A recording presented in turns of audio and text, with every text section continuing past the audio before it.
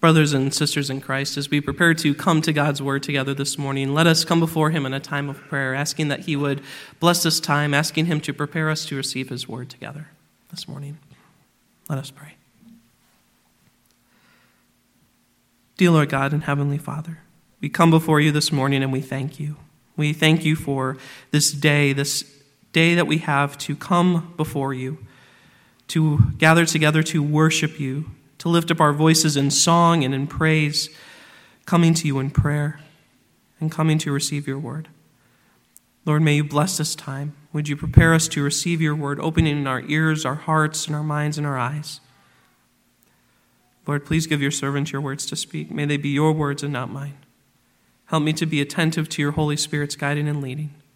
And may your name, your most holy, precious, and awesome name, be honored, glorified, and magnified here this morning. In your precious Son, Jesus' name we pray. Amen. This morning I invite you to turn with me in your Bibles to the Gospel of Matthew, to Matthew chapter 18, where we'll be taking a look at verses 21 through 35 together. Matthew 18, verses 21 through 35. You can find it on page 979 of your pew Bibles. Then Peter came up and said to him, Lord, how often will my brother sin against me and I forgive him? As many as 7 times? Jesus said to him, I do not say to you 7 times, but 77 times. Therefore the kingdom of heaven may be compared to a king who wished to settle accounts with his servants. When he began to settle, one was brought to him who owed him 10,000 talents. And since he could not pay, his master ordered him to be sold, with his wife and children and all that he had, and payment to be made. So the servant fell on his knees, imploring him, have patience with me, and I will pay you everything. And out of pity for him, the master of that servant released him and forgave him the debt. But when that same servant went out, he found one of his fellow servants who owed him 100 denarii, and seizing him, he began to choke him, saying, pay back or pay what you owe. So his fellow servant fell down and pleaded with him, have patience with me, and I will pay you. He refused and went and put him in prison until he should pay the debt. When his fellow servants saw what had taken place, they were greatly distressed, and they went and reported to their master all that had taken place. Then his master summoned him and said to him, you wicked servant, I forgave you all that debt because you pleaded with me. And should not you have had mercy on your fellow servant as I had mercy on you? And in anger his master delivered him to the jailers until he should pay all his debt. So also my heavenly Father will do to every one of you if you do not forgive your brother from your heart. This is the word of the Lord. Forgiveness. It's one of those things that's easier said than done, right? It especially depends on the hurt that's been caused to us. Some things hurt a little bit less, some things are a little bit smaller, but other things have wounded our hearts greatly, have caused us deep hurt and grief. But as we see here in our passage today, forgiveness is of the utmost importance. It is the restoration, the reconciliation of a relationship that has been broken by sin. I want to share with you a story this morning that I heard years ago from a devotional concerning this passage to help us get our minds going on this topic a little bit. So there was a Christian family, and they had a son and daughter. And for the purposes of the story, let's say their names were Bobby and Sally. So one day, with being in a Christian family, they grew up going to church. And so one Sunday, their Sunday school lesson was on the first couple of verses of our chapter this morning, verses 21 and 22, where Peter goes to Jesus and asks him how many times he's to forgive his brother when they sin against him, and asking if it's to be 7 times, offering 7 times, which Jesus responds 77 times, or depending on how you translate it, 70 times 7. Now, this really resounded with Bobby and Sally, and so when they got home, they proceeded to make a couple of lists, one for each of them, of 490 points long. And so whenever they would sin against one another, they would write down what it was and then write the word forgiven next to it in one of those points. And eventually, all 490 points of their lists were filled up. And so, as children do, they jabbed at one another, saying, oh, you can't sin against me anymore. But fast forward a few more years, and at this point, Bobby is waiting to hear back from a very prestigious musical school.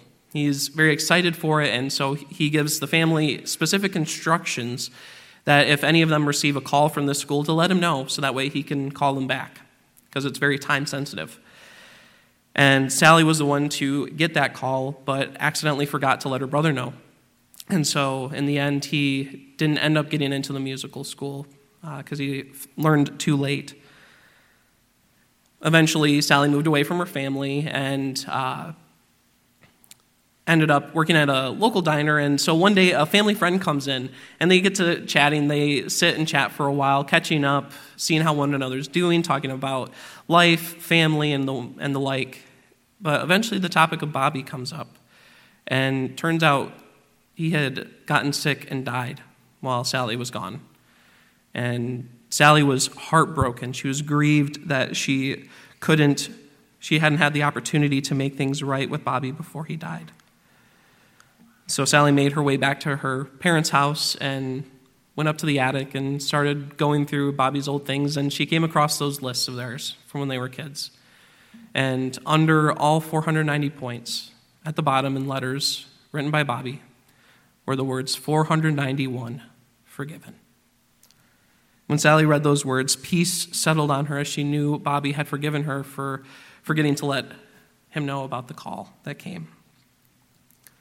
While the notion of keeping a list of other sins up to the limit of what Jesus says in this passage can seem quite silly, come across as quite silly, the end of the story gets at the heart of what Jesus is seeking to convey here in this parable, that God has called us to forgive others without limit and from the heart, just as God forgives us without limit and showed us the extent of his heart in the sending of his Son, Jesus Christ, to die on the cross, going to Calvary so many years ago, which we look forward to celebrating here in just a couple of weeks on Good Friday. Before we dive into the text itself, it's important that we take a moment to define what we mean by the word forgiveness. So we may have a general concept of what forgiveness means, but it can be beneficial, helpful to have a basic definition as we take a look at the topic of forgiveness together this morning. So one person defines God's forgiveness of us, which our forgiveness then is to model this way: God's decision, declaration, and promise to those who believe in Jesus Christ to not hold our sins against us because of Jesus Christ. God's decision, declaration, and promise to those who believe in Jesus Christ to not hold our sins against us because of Jesus Christ. So with this basic definition in mind, let's turn to take a look at our passage together this morning. We see that prior to the parable itself, we get the setting for it, which we find in verses 21 and 22. We see that it begins with a question from Peter. Lord, how often will my brother sin against me and I forgive him? As many as 7 times?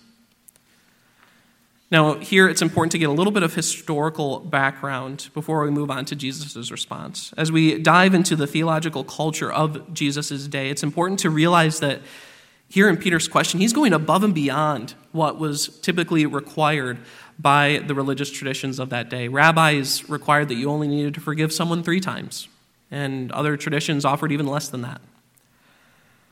So with Peter's question here, his offer of 7 times is practically double what the religious traditions of that day offered. But Jesus takes it even further. In verse 22, we get Jesus' response, I do not say to you 7 times, but 77 times. Now, sometimes footnotes in our Bibles also offer, or 70 times 7. Whichever way it's taken, what Jesus is seeking to teach here is that forgiveness is to be limitless, ongoing. And Jesus proceeds to demonstrate this principle, or in the case of one of the parable's characters, a lack thereof. We see that Jesus then transitions into the parable. He says, therefore, the kingdom of heaven may be compared to a king who wished to settle accounts with his servants. When he began to settle, one was brought to him who owed him 10,000 talents. Now, before we continue on in the text this morning, we're going to do a little bit of math here together. We're going to take a look at how much in today's money this first servant would have owed. If you take a look at your Bibles, they may have a footnote that says a talent was worth roughly 20 years of a laborer's daily pay. And so taking Indiana's minimum wage for 2023, which is $7.25 per hour, if we add that up for an 8-hour day, it will be $58.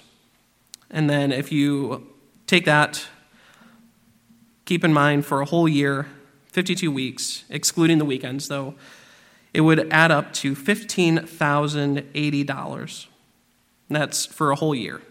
Then you multiply that by 20 years, and you get $301,600. That's a pretty sizable amount, isn't it? That's only one talent, though. This servant owed 10,000 talents. So for the amount that this servant would have owed, it would have been $3.016 billion in terms of today's money. So what's all this getting at? Matthew is trying to drive home that this servant owed an insurmountable debt, one that he could never pay back.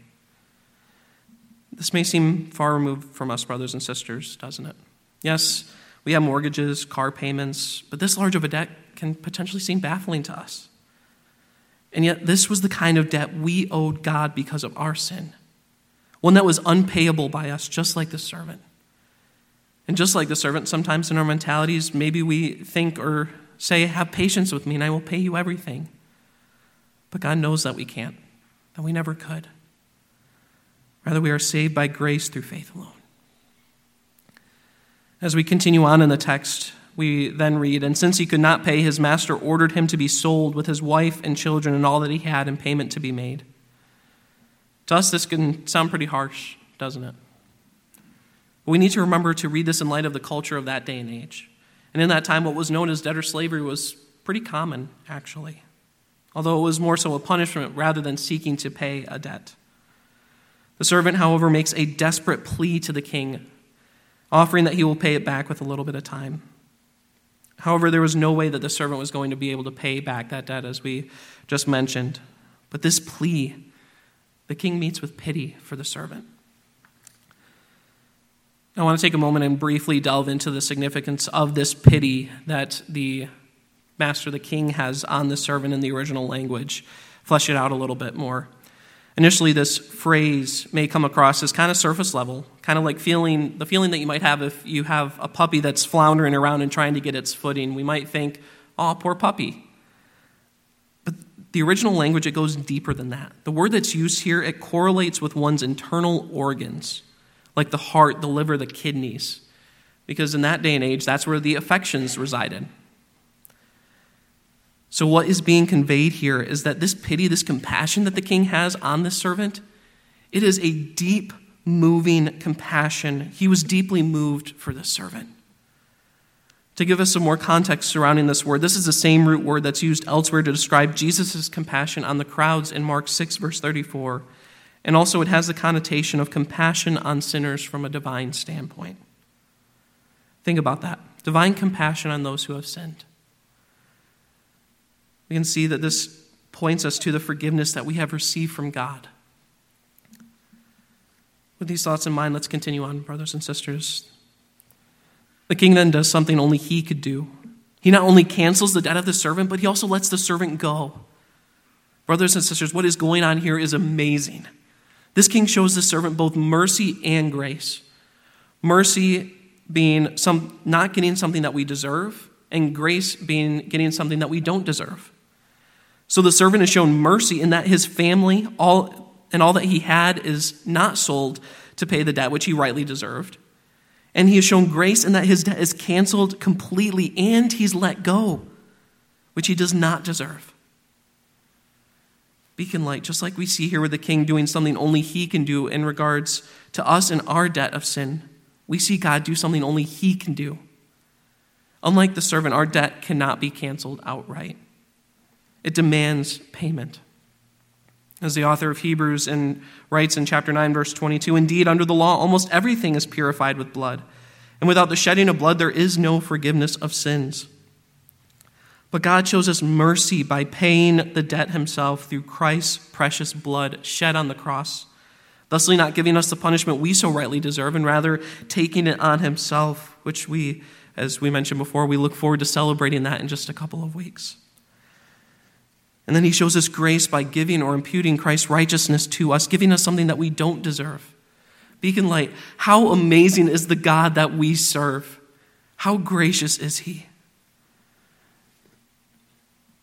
Maybe you're here this morning and you don't know the Lord. But he holds out this free gift of his grace to you. I encourage you, come, receive his gift of grace through faith. Repent of your sin. Believe in Jesus Christ. Submit your life to his lordship. Sadly, the parable does not end there, though. As we continue on in the parable, we are about to see the contrast of God's unbounding mercy and grace. As we continue on in the text, we read, but, which denotes a contrast that we're going to focus on here in just a little bit. When that same servant went out, he found one of his fellow servants who owed him 100 denarii. Let's stop there for a moment. Once again, we're going to do just a little bit more math to figure out how much this second servant owed in terms of today's money. If we take the minimum wage for Indiana, again, $7.25 an hour, with the amount of $58 for an 8-hour day, then for the amount that second servant owed, which was 100 denarii, we would simply multiply it only by 100 days, which denarii was a day's wage. This gives us the grand total of $5,800. What do you notice about this amount in comparison to the first servant's debt? It's a lot less. But what does the first servant do? Seizing him, he began to choke him. He began to choke him. He goes on to demand of the servant, pay what you owe. Then almost word for word in both the original language as well as what we see here in the English, the servant repeats the plea that the first servant had made just paragraphs earlier to his master. Have patience with me, and I will pay you.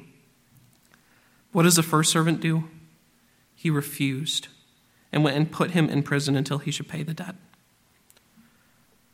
Brothers and sisters, can you believe the gall of this servant? He stands in complete contrast to the king who so graciously and mercifully canceled his debt and let him go. First, compared to the formal setting that the first servant enjoyed, this is basically a makeshift court in the streets. Second, compared to the fair treatment that he received from his master, this servant goes out and chokes his fellow servant. Thirdly, he fails to have the same deep, moving compassion that the king had on him. And lastly, compared to the punishment that he stood to face, this servant inflicts a worse punishment than he stood to face. And all over a few $1,000s worth of money.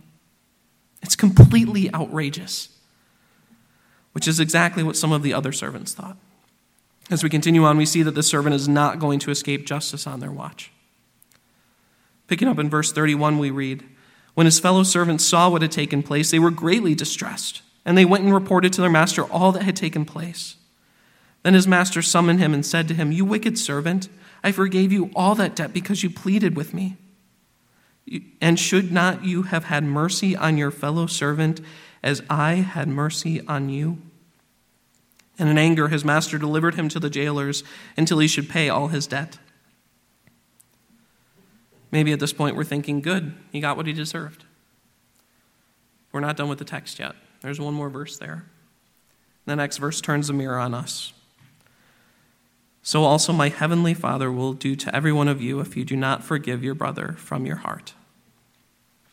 And the statement in verse 35, it seems pretty stern, doesn't it? Perhaps it makes us wonder or ask the question if our salvation can be lost if we don't forgive, or that not forgiving is unforgivable. One person helps us in taking a look at this verse when they write, the point of the parable is not that God's forgiveness, once granted, will be revoked if a follower of Jesus refuses to forgive his brother or sister. Rather, refusal to forgive, and note that, rather, refusal to forgive is symptomatic of a person who fails to grasp the impossible depth of his debt and the infinite magnitude of God's mercy, and therefore has no reason to presume that he has received God's forgiveness in the first place. It's important to note, as we're going to see in just a little bit, we do falter and fail at forgiving others, brothers and sisters, as we have been forgiven. And so it's important to know that our faltering and failings are forgivable. Faltering and failing is not the same as refusing outright to forgive. When we do so, we are not outside. When we falter and fail, we are not outside the cover of Christ's precious and atoning blood for us. All we need to do is come before the Lord in repentance, asking for his forgiveness, asking that he would enable us through the working of his Holy Spirit to then go and forgive. Also, as we're going to explore a little later, those who are taking time to forgive because of deep-rooted, long-lasting hurt, They're not being unforgiving. Rather, they are taking time for God to heal their hearts, to be able to forgive from the heart. What we see here, we see that God's forgiveness, God's grace should impact our lives so greatly that we cannot help but forgive others. Brothers and sisters in Christ, what is being driven home to us is that citizens of God's kingdom do not act in this way, living with persistent hard hearts and bitterness towards those who have sinned against us. God is instructing his people, saying, "Do for others what I have done for you. Forgive as I forgave you." Ultimately, we look to Christ. Even as he hung there on the cross, dying to redeem the lost, you and I, brothers and sisters, paying the debt that we could never pay. What did Jesus pray concerning the people who put him there? "Father, forgive them, for they know not what they do." He forgave them. What a gracious God we serve. So, brothers and sisters, as kingdom people, God's forgiveness should have an impact on our lives. The grace that we have received from God, the grace that we have tasted, we should desire to extend to others who hurt us. And we should because of what Christ has done for us. A few weeks ago, together we took a look at Micah 6, verses 6 through 8. And we read in Micah 6:8, "He has told you, O man, what is good. And what does the Lord require of you? But to do justice and to love kindness and to walk humbly with your God." We see all throughout Scripture the mercy that God shows, from sparing Adam and Eve when they sinned to Cain, to the numerous times God had mercy on Israel when they turned from him to serve other gods, to worship other gods, and so many other places. And that mercy God has shown, he desires for us to show others, as we see here in our text this morning, without limit and from the heart. And yet, on the one hand, as we mentioned before, it's not easy. It's difficult at times, and as we also said before, we're imperfect people. We don't do this perfectly. Before we continue on, some questions that might be going around in our minds might be, though, but what if what was done to me really hurt? What if that hurt runs deep? What if the person doesn't believe that they've sinned against me? These are legitimate questions, but I want us to linger a little bit longer here first before we take a look at those. We'll return to them a little bit later on. Brothers and sisters, we are by no means perfect in this life. We are being continually formed more and more into the image of our Lord and Savior. There are times that we will falter and fail in this regard, that we do falter and fail in this regard. I know that I do. So it's important to ask ourselves questions like, what are some ways that we can be unforgiving towards people in our own lives? There's a couple of different ways, holding grudges being one of them. I want to read you a poem this morning that encompasses this topic of grudges. It's by William Blake, and it's called "A Poison Tree." And it goes like this. "I was angry with my friend. I told my wrath did end. I was angry with my foe. I told it not. My wrath did grow. And I watered it in fears, night and morning with my tears, and I sunned it with smiles and with soft, deceitful wiles. And it grew both day and night till it bore an apple bright. And my foe beheld it shine, and he knew that it was mine. And into my garden stole when night had veiled the pole, and the morning glad I see my foe outstretched beneath the tree." From what we read here in the poem, it seems that the fellow who was holding the grudge got what he wanted by holding a grudge, the harm of his enemy. But brothers and sisters, that is not how life actually is it? When we hold grudges against others, when we hold on to the hurt that has been caused us, we are the ones who end up dead inside. We grow bitter, hardened, calloused. A pastor that I served under once mentioned in regards to forgiveness something that really stuck with me. God did not create you to live in bitterness. God did not create you to live in bitterness. And when we hold on to our hurt, when we hold on to grudges, that is exactly what we're doing. We're living in bitterness. In Christ Jesus, we have a great freedom. Freedom from sin, freedom from hurt that others have caused us, and freedom to forgive through the enabling work of the Holy Spirit in our lives. We no longer need to hold on to those hurts that have been done to us. Rather, let us lay them down at his feet, at the feet of the cross. The second way that we can fail to forgive others, pretty similar to holding a grudge, is half-heartedly forgiving someone. We may say with our mouths that we forgive someone, but in our hearts we hold on to the hurt that has been done to us. Once again, we return to that last verse of our passage today to shed some light. So also my heavenly Father will do to every one of you if you do not forgive your brother from your heart. From your heart. If we are only half-heartedly forgiving someone, we're not forgiving them from our hearts, are we? As we said before, we do falter and fail in these regards, brothers and sisters. But as we said before, thanks be to God that we can come before him in repentance, asking that he forgive us for these times that we fall short, that we falter and fail in regards to forgiveness. Asking that he would be working in our hearts to bring us to a place where we can forgive those who have sinned against us through the enabling work of the Holy Spirit. That being said, it's also important to highlight some specific things of forgiveness, some specific notions about forgiveness that we need to avoid. One notion that we need to discuss and avoid is the common and trite phrase, forgive and forget. Maybe you've heard that at some point in your own life, forgive and forget. Just because we forgive does not mean that we forget the wrong that was done, minimize sin or do away with consequences, but rather in forgiving someone, we state that we won't foster bitterness in our heart concerning what was done, nor bring up what was done in use against them, against the person. Also, while we are to forgive, this does not mean that we are to be easily shoved around either, but that we can insist on accountability. Beacon Light, this passage is set within a discourse of Jesus where he talks about what the kingdom community, the church, should look like and how they are to interact with one another.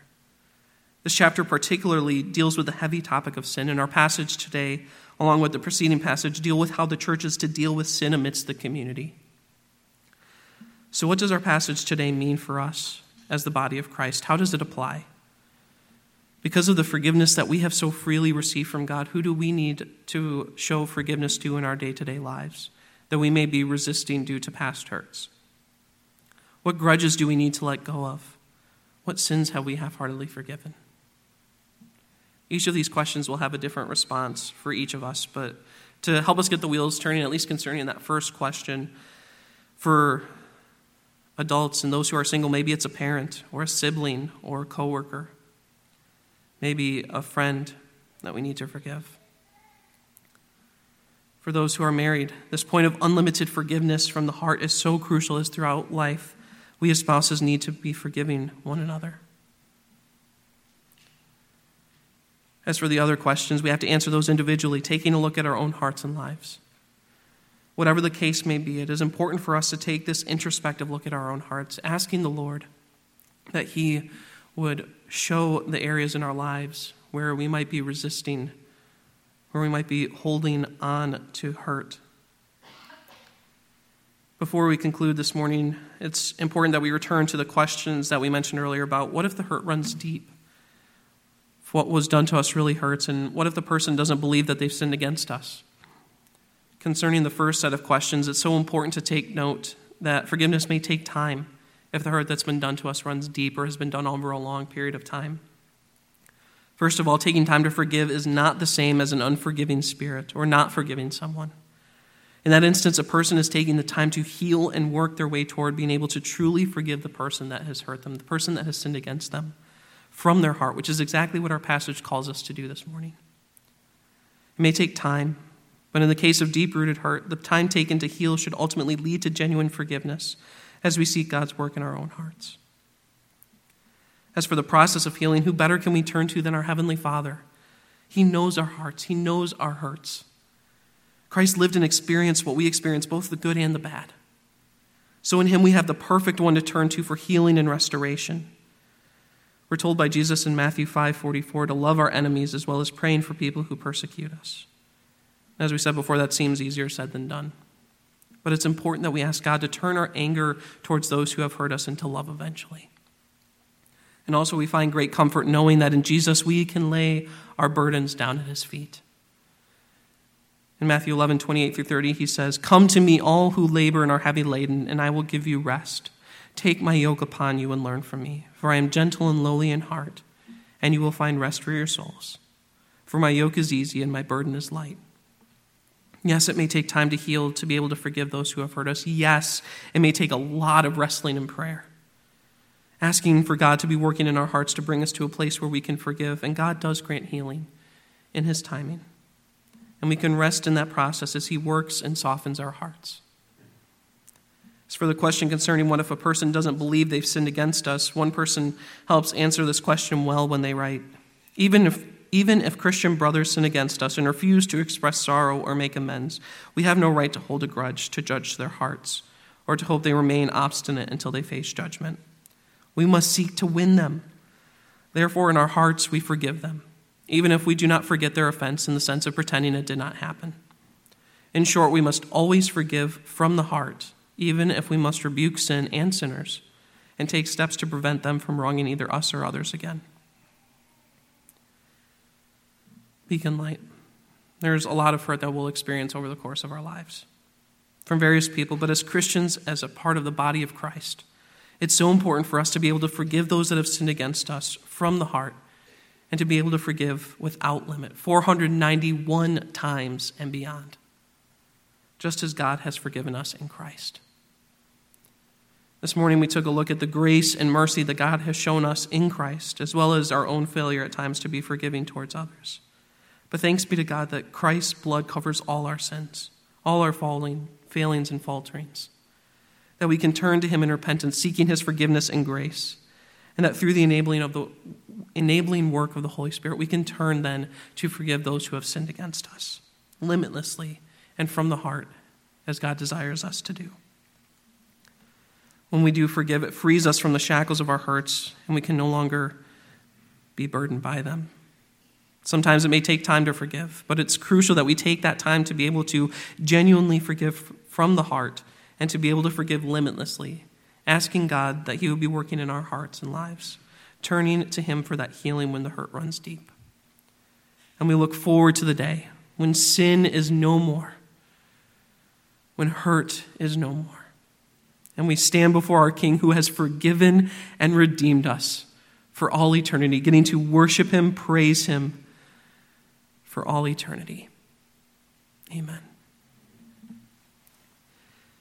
Dear Lord God and Heavenly Father, we come before you this morning and we thank you. We thank you for this time that we could spend together in your word.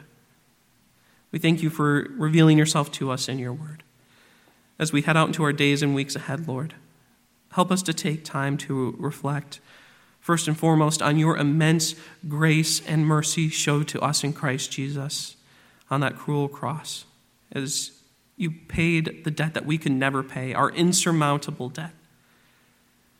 Lord, especially as we look forward to celebrating and remembering Good Friday and Easter, Christ's death and resurrection, may we take time over the next few weeks to reflect on your grace and mercy shown to us. And may your grace and mercy then impact how we show forgiveness to others.